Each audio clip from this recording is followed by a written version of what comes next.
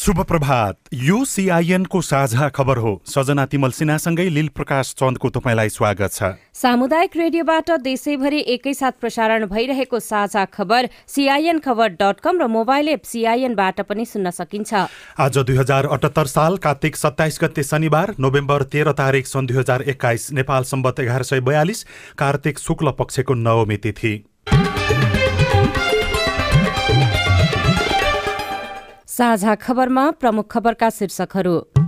न्यायालयको विवाद लम्बिन नदिने पक्षमा सत्ता गठबन्धन, प्रधानमन्त्रीको निर्देशनमा कानून मन्त्री बडुको अनौपचारिक छलफल, बन्दी प्रत्यक्षीकरणका मुद्दा समेत प्रभावित, बारले प्रधान न्यायाधीश विरुद्धको आन्दोलनलाई निरन्तरता दिने। कांग्रेसको देउबा र पौडेल खेमामा साझा उम्मेद्वारको सम्भावना न्यून बन्दै, प्रमुख दलहरू महाधिवेशनका लागि आर्थिक जोहो गर्ने रणनीतिमा, जसपा र लोसपा कार्यकर्ता खोसाखोस गर्दै। ठेक्काको पेशकी रकम 10% बनाइँदै बीपी प्रतिष्ठानका पदाधिकारीलाई कारबाही गर्न सिफारिस, महिला आयोगमा 15,000 भन्दा बढी उजुरी, 900 को मात्रै छिनोफानो। कोरोना विरुद्ध भारतको खोप सबैभन्दा प्रभावकारी भएको अध्ययनको निष्कर्ष, सिरिया, यमन र इराकका यात्रुमाथि टर्कीको रोक, तालिबानद्वारा हजारा नेताको मूर्ति प्रतिस्थापन। र हप्तामा 3 दिन मात्र ए डिभिजनको लिग हुने।